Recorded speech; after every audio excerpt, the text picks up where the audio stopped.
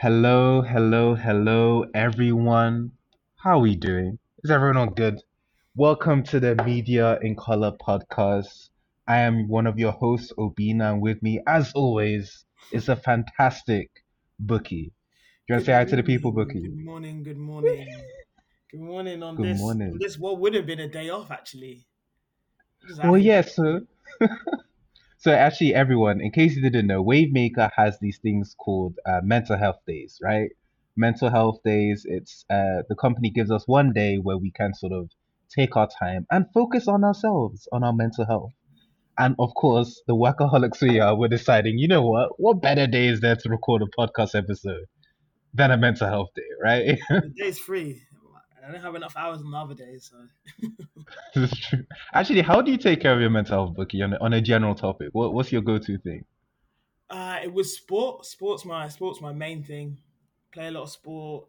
I'm just taking up some new sports right now that actually I'm going to be heading to after this. I'm going to actually meet a friend. Hopefully he's bailed on me like 4 times, but I'm trying to meet a friend to play some golf this afternoon. I'm gonna Golfing. about to hit the driving range. I just feel like I'll be good. I don't know. That is my toxic trait. Is I feel like I will be good at everything, and so I really just feel like I will be good. So I'm gonna try and do that this afternoon. So that's the main thing. If I'm honest, what about yourself? I forget, Bookie, that you have a life. I forget sometimes, but hey, you're just golfing out here like a pro, Yes, whatever. I'm gonna try. I'm gonna try. For me, honestly, my thing is I watch shows, I do poetry.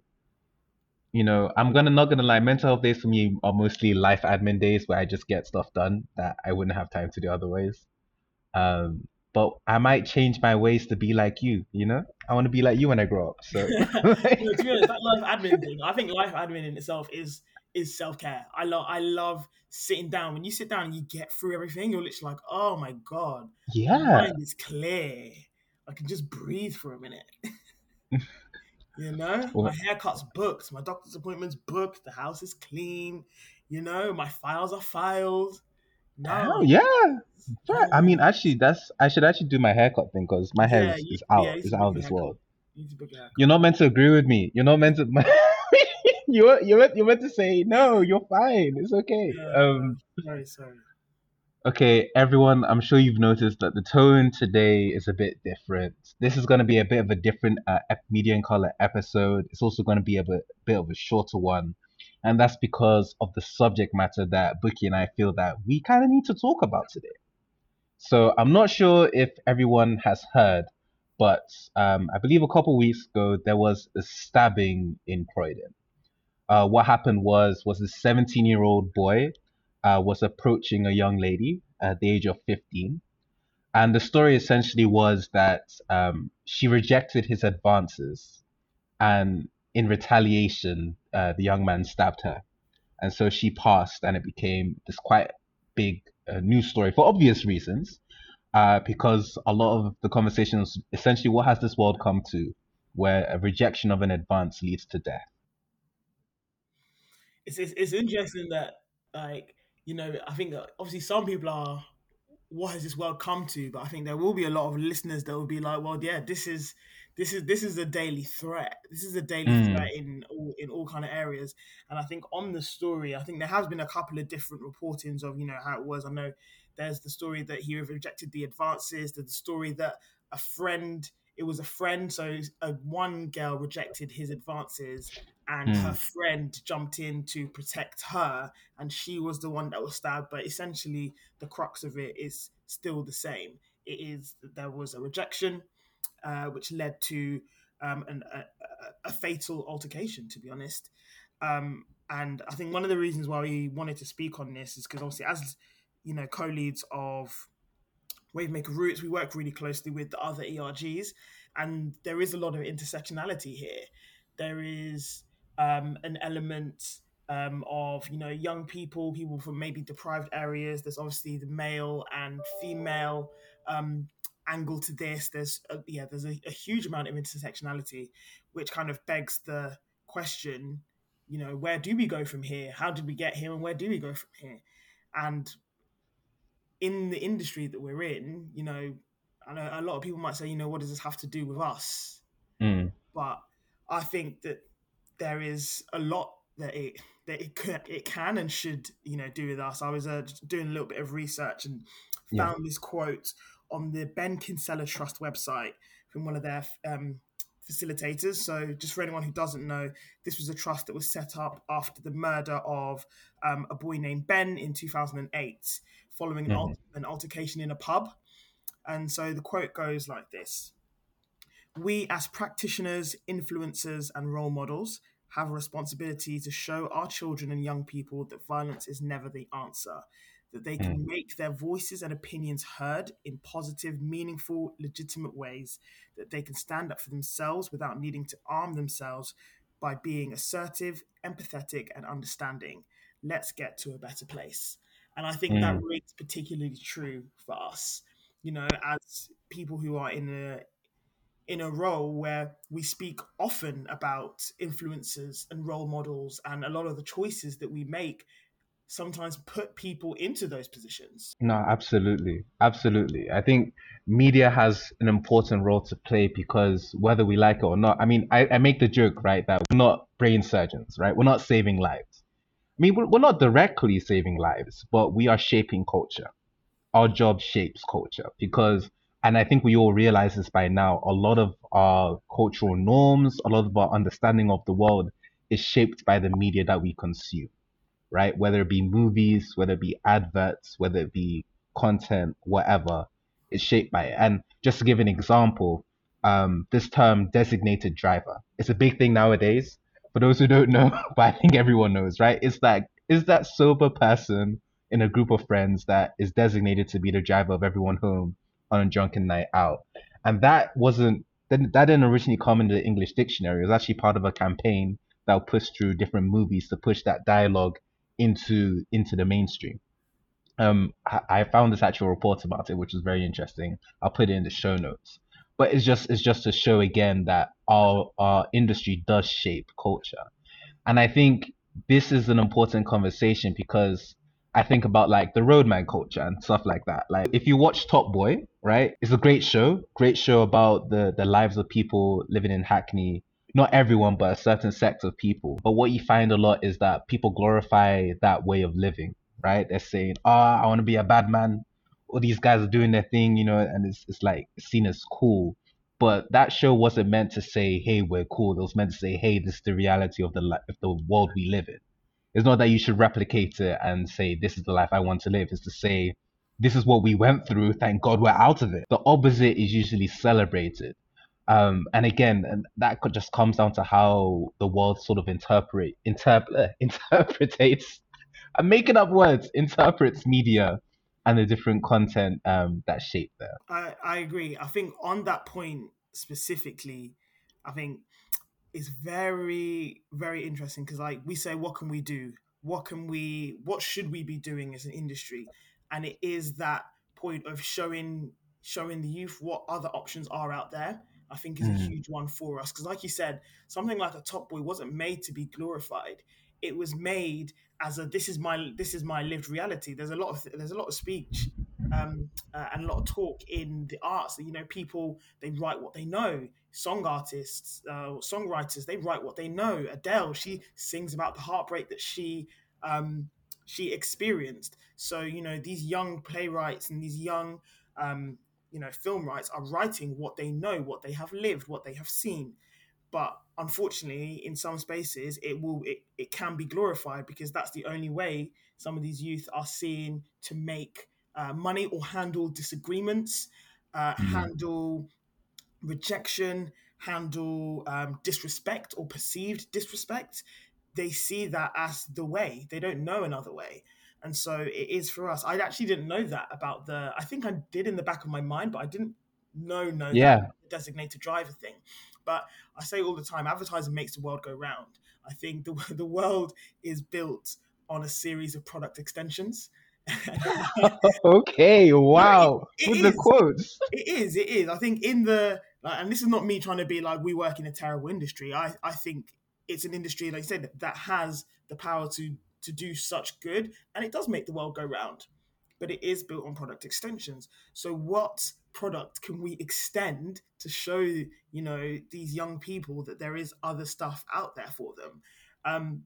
Before I kind of get into, I'm going to ask you, because I'm Yeah. sure you've got some ideas. I've obviously got a few here, but one thing I do want to just pick up on was, I think we actually spoke about this maybe on season one, which was the Mayor of London knife crime, Yeah.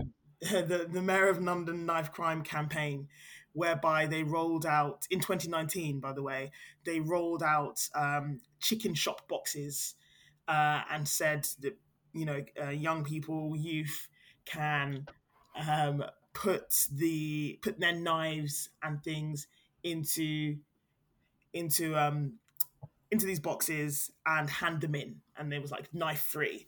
And because we were speaking with the owners, the co-founders of Word on the Curb at the time, who kind of saw this and was like, I don't really know what the government's trying to do, but this is a bit Yeah. crazy. And the boxes ended up being returned to the government with actual really good ideas of how they can actually help impact the increases in knife crime. But yeah, I did just want us to touch on a few points of knife crime, because we're now talking about it, but we haven't actually put it into any context. So knife crime has been steadily rising for years. One of the graphs that I looked at was showing increases year on year since 2015, with the exceptions of the 2020, 2021, and the 2021, 2022 COVID years due to lockdown. But overall, they've been increasing since 2015 to the point where there were 12,786 knife-related crimes in England alone. Mm. I think that went up to March 2023. So I think it was April 2022 to March 2023. Of that, there were 282 murders. Of those murders, 99 people were under 25. And of those under 25, 13 were under 16. Mm. Obviously, that will be 14 now, given the recent incident in Croydon. As you know, I think the victim was 15. So Yeah. it's crazy. We're losing youth. We are losing Yes. youth at a crazy pace. And I don't think we're addressing it in the right way. And a lot of people will say this isn't our place to be. Local governments or local authorities, government, police, charities, they should all be doing more. And I think a lot of those people are doing what they can do. But in terms of that graph, I tell you, of year on year increases in knife related incidents, the Mm-hmm. funding for youth related projects is going down at a proportional Yes, I've seen that. I have seen that. crazy. Craziness. And then we're Yes. still confused, like, what's going on? What's going on? They ain't got nothing to do. They ain't got nothing to look at. No one knows. They're just watching Top Boy and being like, well, let's do that. Let's do that. That's all I've got. And I was actually talking to someone about this, right? Because when I was younger, honestly, one of the saving graces of the community that I lived in was this community center called Tabot Play Center. You have youth club, yeah? Youth club. It was a youth club, literally, yeah. And you had kids that came out of juvie that went there. You had kids from the local schools. Every sort of kid was there, and it was sort of like a safe haven, right? You didn't do stuff at Tabot, right? It's safe. You don't do anything, and it's like you'll see this guy Jamie. I said like a lot. Apologies, everyone. This gentleman Jamie. I remember I used to be afraid of him because he had that background, and I was just like, my mom was also like, be careful of who you hang around.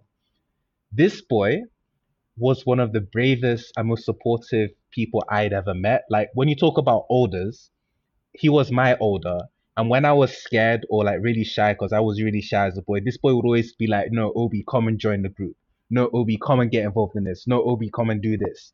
You wouldn't expect that from the background that he came from, but yo, he changed my life, right? He's the reason why I had friends. And that was possible because of the community that I was in that sort of safe place. And now I'm hearing with the cuts that they're doing in youth funding that some kids don't have youth club, or if they have youth club, it's bare expensive, so they can't actually afford it.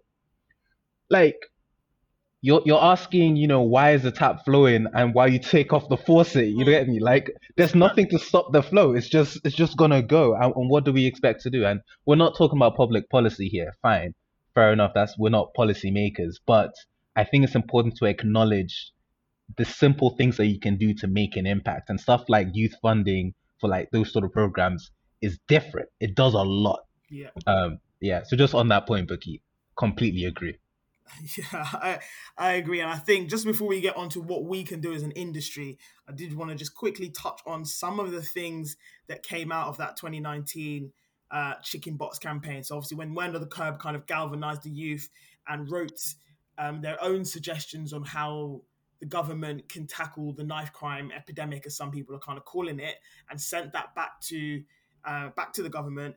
You know, those kind of things included stuff such as, you know, community mentors for 3 to 10 year olds. Because to be honest, a lot of this Mm, mindset is built in those formative years. People might say 3 years old, that's too young. I don't think it is, especially when this is for a positive mentor. This is not someone mm, telling you stay away from knife crime. This is someone shaping you and helping you just understand that there are other avenues, and that kind of stuff, that kind of communication. It starts as young as 3. So I don't think that's a bad idea. Interest-free business loans. I was like, this is a very interesting one, because when you can't get a loan for mm, whatever reason from anywhere to have a business that actually would be a pretty good business, then there's no way you have no way else to make money, nothing else to turn to. So a lot of people are saying, you know, end up in a life of crime. But when you think about how much we're paying on the other side of that crime, would you mm, not have actually just paid less to give mm, a small, you know, £3,000, £5,000 business loan to keep someone out of the trouble and keeping them in mm, prison? Like, mm. sometimes I think that might be better. Prevention is better than cure. And then, you know, as we kind of mentioned, increase educational resources. But like we said, this isn't us as an industry. So hopefully we've held you lot at least this long. So I'm going to Yeah. ask you, Obi, what do you think we can do as an industry, or what do you think we should be looking to do as an industry to try and, you know, play our part in reversing this trend that is kind of, you know, ripping the country apart, to be honest. Yeah, yeah. Like before I go into specifics, I want to say some people may look at this and think it's a racial problem because some people hear Croydon and they think a certain type of person, but it's in it is not a race problem. In this case, it's a class problem. Mm, It's a class problem where people at the lower end of the class, regardless of their ethnic background, whatever, are going through this experience and they're only seeing that sort of experience. When I lived in the council flats in Kilburn, where I grew up, there was a whole plethora of different types of people that were all just suffering and all just like not on that level, right? Central C, right? He's a prominent known rapper right now. He actually makes a couple songs just talking about supporting the community. He's not a black person, right? He comes from a completely different background as well. So it's not about it's not a racial issue. It's a class issue. It's about the stint inability for people to be upwardly mobile and move out of their current circumstance. That's what this conversation's about. So mm. I just kind of wanted to No, frame it I like think that. I think that's such an Yeah. important point, because even that Ben Kinsella trust I was talking about, that Ben that was Mm. stabbed up, he's a white guy as well. He's a white guy Yeah. as well, which I wasn't, to be honest. Like you say, it's so easy to think it's a race thing, but I think that was, you know, perfectly articulated that it isn't. It's that upward mobility. When you can't see any upward mobility, you just kind of default to what's around you, and it just kind of perpetuates the whole cycle. But yeah, what are you Yeah. thinking? So what I'm thinking, and again, everyone, this is not like thought leadership, right? This is just ideas. So Bookie always also come in, and if you have ideas, it'll be great to start more of a conversation about this as well. But when we talk on media, we're talking about influence, and we're talking about the different ways we can change consumption in order to better instill positive ideals into people. So with that in mind, I think one of the first things is for companies such as Wavemaker or others to have a strong program for putting youth into work, right? Not just getting them into schools, but literally more apprenticeships and more work experience stuff. Because there's something about when you learn how to make money outside of what you know, right? Because a lot of people, the reason why they go into this life is because they need money to support their family or they feel they need to survive. And so, like, yo, what's a quick way of making money? Is drugs. Da da da da da da da da. No, we need to show them that there's a way to make money and make, a good living outside of your current environment. So again, I don't think it's too young. Let's work with 10-year-olds to make interesting campaigns to support their community. pro bono for free. A lot of us have government clients. How can we instill youth to use their creativity to better their community and get them paid for it? I Hmm. think those are strong things that we can be doing to support people. I think Um, on that point, I love that one. I think it's an area that I think Waymaker's definitely been making a lot of strides in that. I know we have a lot of yeah. different apprenticeships, all that kind of stuff, which is fantastic. But the one thing I want to add to the top of that is to Mm, really open our industry to young people mm, because and not and this isn't necessarily at Wavemaker, this is a wider thing. I have seen numerous young people leave roles, agencies, jobs in a plethora of areas because of the antiquated attitudes of their bosses. So mm. yes, we want to bring in this youth. We want to let them know that there's another way to make money. But then when they get here, sometimes we don't treat them in the way that we said we would. Like we have a huge um what's it called tendency to do things the way they've always been done. Just because you had to learn a certain way as an exec in such and such time doesn't mean that's the same way you need to treat your new execs, especially when they come Yeah. from different backgrounds, different classes, different ethnicities. The kind of things that you might said or that might have been said to you as a kid are now very triggering when you Mm, come from an area where you've either been held back or you haven't seen you haven't had anyone in your corner. I was actually watching Sex Education the other day, and okay. yeah, it was one of the main characters gets to go off to a prestigious writing school Mm, in America, but she's from a really low socioeconomic background, and she gets there, and one of the teachers was literally like, "Oh, I don't think you're cut out to be a writer," and that breaks her, especially when ooh, you're not from a place no. where you've had your parents say, you can do anything you want. You just put your mind to it. You can do this. Sometimes it just takes one person to be like, this wasn't Mm, very good in a horrible tone. You're broken. You were already feeling like you weren't supposed to be here. You don't see anyone that looks like you. You didn't feel like you fitted in. yeah. And then just one person needs to go, this is not very good, just because that's the way that they were taught when they were an exec. But they had parents who said, you can do anything you want. They've been to university, they've done all of that. So I think just understanding that your lived experience isn't enough to Mm, to warrant how you treat, the youth coming into your business just because that's how it was done when you came up. You need to adapt. I think managers need to adapt and they need to understand that it's not just I treat all my execs the same. Because sometimes you can tell. You'll know. mm. You'll know by the way they talk. You'll know by the way you'll know these things. You don't need to make a deal of it, but just sometimes have a bit more care because we're pushing them. Those same people will just go straight back out and say, you know what, I tried that and it wasn't for me. Let me go back to how it was, where I almost feel safe there because at least I know where my enemies are. Do you know what I And mean? by the way, I think you are actually a great example of this because the execs that joined your team were Team Xerox originally. Now they're taking leadership roles, and from the moment that they were execs, they didn't talk like execs. They talked like project managers. They Yes. talked like strong stakeholders. Like they knew what they were on, and it's partly as of how you groom them into being like that. So you walk the walk and you talk the talk on this one, Boogie. Respect, Stop that. Hey, respect. I appreciate you saying that, but I really do believe that. I think, you need to adapt to the people that you've got coming in. It's not one size fits all. And especially Mm, now that we're trying to move out into these spaces and we're trying to bring people in, we just have to know that. Cool. All yeah. right. Any more you got? The those are like I have two. So that the first one was that one. The second one, and I'm not sure how people are gonna take this, but it is what it is.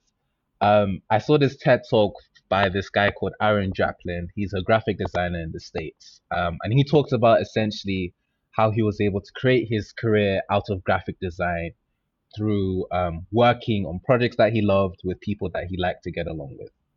And so he's now doing this thing where he dedicates every Friday to just supporting small businesses and doing that sort of work. And somehow he's making it work. He's a big agency. He runs a Japling and Co. It's a large agency in the US, so they are profitable. Just in case you're wondering. But I think pro bono hours need to be pushed a bit more in agency land because you don't know how your support for local community or local businesses will help you in the long run. You know what I mean? I just think there needs to be more of a downward funneling of ideas and Mm. media money, not just from agencies, but I think all businesses to some extent. I think strong pro bono hours should be something pushed in all businesses, but specifically in agency land. I think if we're talking about making impact and, supporting the people that we sell to or that we reach really in the things that we do, I do think it's important to actually do that in with our own knowledge and expertise and in giving pro bono hours. That's so, I I think, like that. yeah, I those think are my that's two actually a ones. very interesting one in terms of moving from, just being an audience to be reached with messages that are designed to, let them know about different products and services, but a downward sharing of that knowledge, that information. I love that. That's really, really interesting because because it's something we've spoken about quite a lot. We've been really wanting to do something like this where we, engage in some pro bono work, but Yeah. one of those ones where, you know, we spoke at the beginning of this, there's not enough hours in the day. So I think if that's something that could be managed, from the top to be like, here we go. We all have 2 charity days a year. Like how are we using that as a business? I Mm, don't think everybody's using that. I think some people are no. using a few, but not everybody. I myself, I'm not even using mine right now. I'm going to use them at Christmas for Christ at Christmas. That's my plan this year. But Okay. I think it's so difficult to weave that in. So I think that's one for probably way above our pay grade. We can make the suggestions, Yeah. and hopefully someone above our pay grade will pick that one up and see how we can do that because I think it's an interesting one. I got two more. A little bit of them. I'm not sure about all of them. They're not all the way thought through, but this is a discussion. These aren't, as Dobie mentioned, these aren't just definitive ways to do this. We're not the authority on how to Yeah. improve the situation. These are just the working thoughts of two people who hopefully try and speak a little bit positively on a We're, podcast. we're trying to help. Two people trying to help. That's what we're saying. Yeah. Okay. So one of them is this theory of or this notion of inclusive planning, and I actually think our planning shouldn't just be inclusive, but it should be intentional. I Mm, think this can open the door for a lot of long tail publications, creators, hosts to be able to work with big agencies and brands. So I know this is actually something that there was a group, M steering group, looking into doing something like this, which can help these smaller publications get the infrastructure that allows them to work with agencies such as us. But I think a huge responsibility lies with planners because yes, you can go to the big talent. You can go to a Channel 4 and shout out Channel 4 because they are actually one of the best in this space. They do a lot in mm, this space to work with underrepresented groups, whether that be lower socioeconomic groups, ethnically diverse, LGBT women. They do a lot of that stuff. But if you as a planner can go to Channel 4 and hit all the audiences on your target audience list, we tend to do that. I'm a planner. I've mm, come from planning. We tend to do that. We think, do you know what? That's just easier. I can put all of the budget in there. We can get a whole bunch of reach and we can hit every demographic that we need to hit. Easy. mm. But now there's no space for those smaller publications to shine. And those jobs now don't look like something that the youth that we're trying to speak to can go into. It's not going to be a lucrative area for them to go into. They're not going to be able to make any money. There's no space for them even. So I think being able to champion some of the smaller creators, smaller publications that might be niche, that might speak directly to a specific audience rather than a broad audience is something that we can start to do. It might take more time for us, but as planners, we can start to do that, start to open it up, start to make the industry a little bit more inclusive with that intentional planning that doesn't just, search black podcasts and pick a couple. Let's search them and listen to them. Let's see how many listeners they've got. Are they actually good? And can we Mm. set them up for success? Because if we just pick random five, you could pick the worst five on there. It's gonna fail, and then the industry will never try it again. You will never. And it follows from our previous conversation about seasonal versus that long tail, right? If our goal is not just to like do a blip and be, just race casting for this month, and we actually want to have a strong business model and push this thing forward, then we need to set them up for long-term partnerships, not just one blip. But Exactly. yeah. And I think, I'm sorry to anyone, because Obi said this might be a shorter podcast, but it's actually ended up going a little bit longer than usual. I think there's one more area that I don't necessarily know how it's us that's going to get into that massively. And I know there have been efforts by, different governments and different organizations, but there is this toxic masculinity that needs addressing. Now, this has a lot of different facets in this particular example.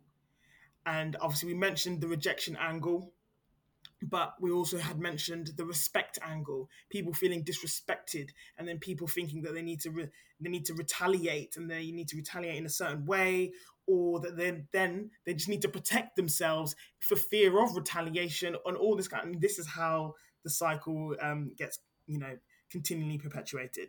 So I think there is something to be said for that, because you've got to think of the bigger names in this space. Your Andrew Tates, your Joe Rogans. So those guys are at the big end of toxic masculinity, I think. But if you can have someone or people like that with such a huge platform, we then go down into some of these long tail, creators who might even just subscribe to a piece of that because they saw that they did it, and they think, well, if that guy's the number one podcast on Spotify, and he's saying that, I can definitely say a little bit of that. And that kind of thinking gets perpetuated through a lot of youth and male youth, unfortunately. I'm not saying all male youth, just before anyone comes for me, I'm not saying that at all.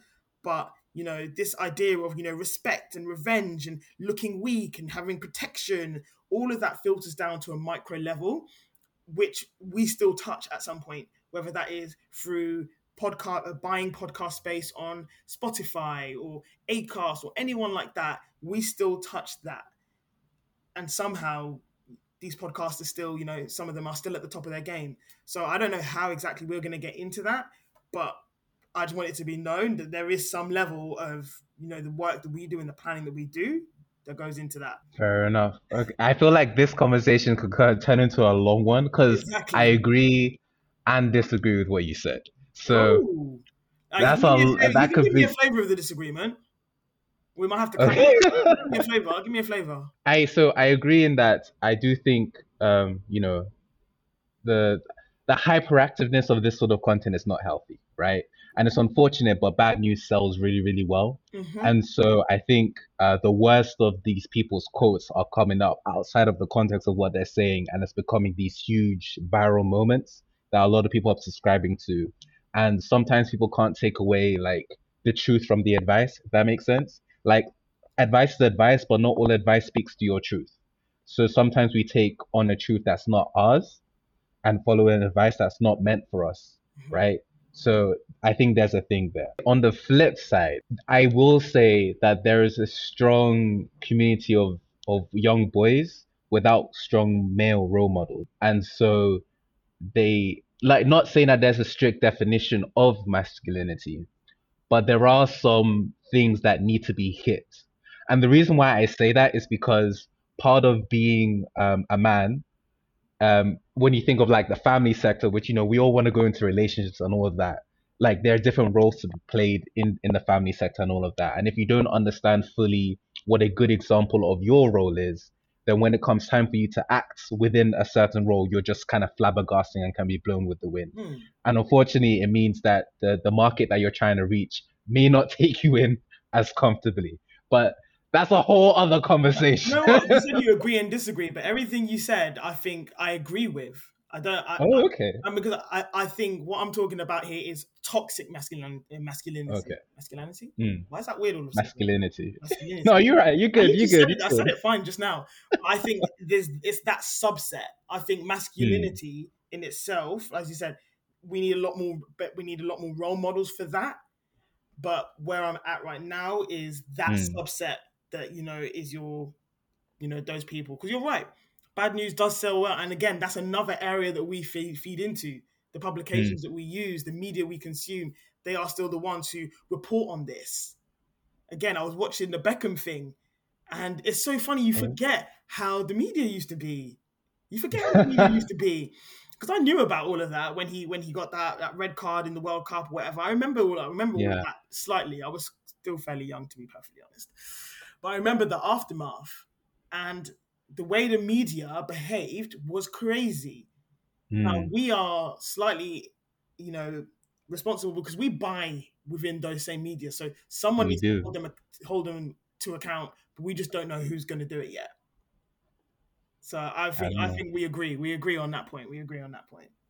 okay, fair enough. Fair enough. Well, on that bombshell of us agreeing, we're gonna end the episode now. I hope everyone, if anything, you took something from this conversation. If anything, it starts another conversation. I know Bookie and I are both open to these conversations as well. So if you want to talk further, we're open to it. But yo, it's a strong topic. What is our role in all of this? Because we do have a role in our industry that shapes culture. So yeah, thank you all for listening. This has been another episode of Media in Color. My name is Obina, and with me as always the amazing Bookie. Have an amazing rest of your day. Peace. Awesome.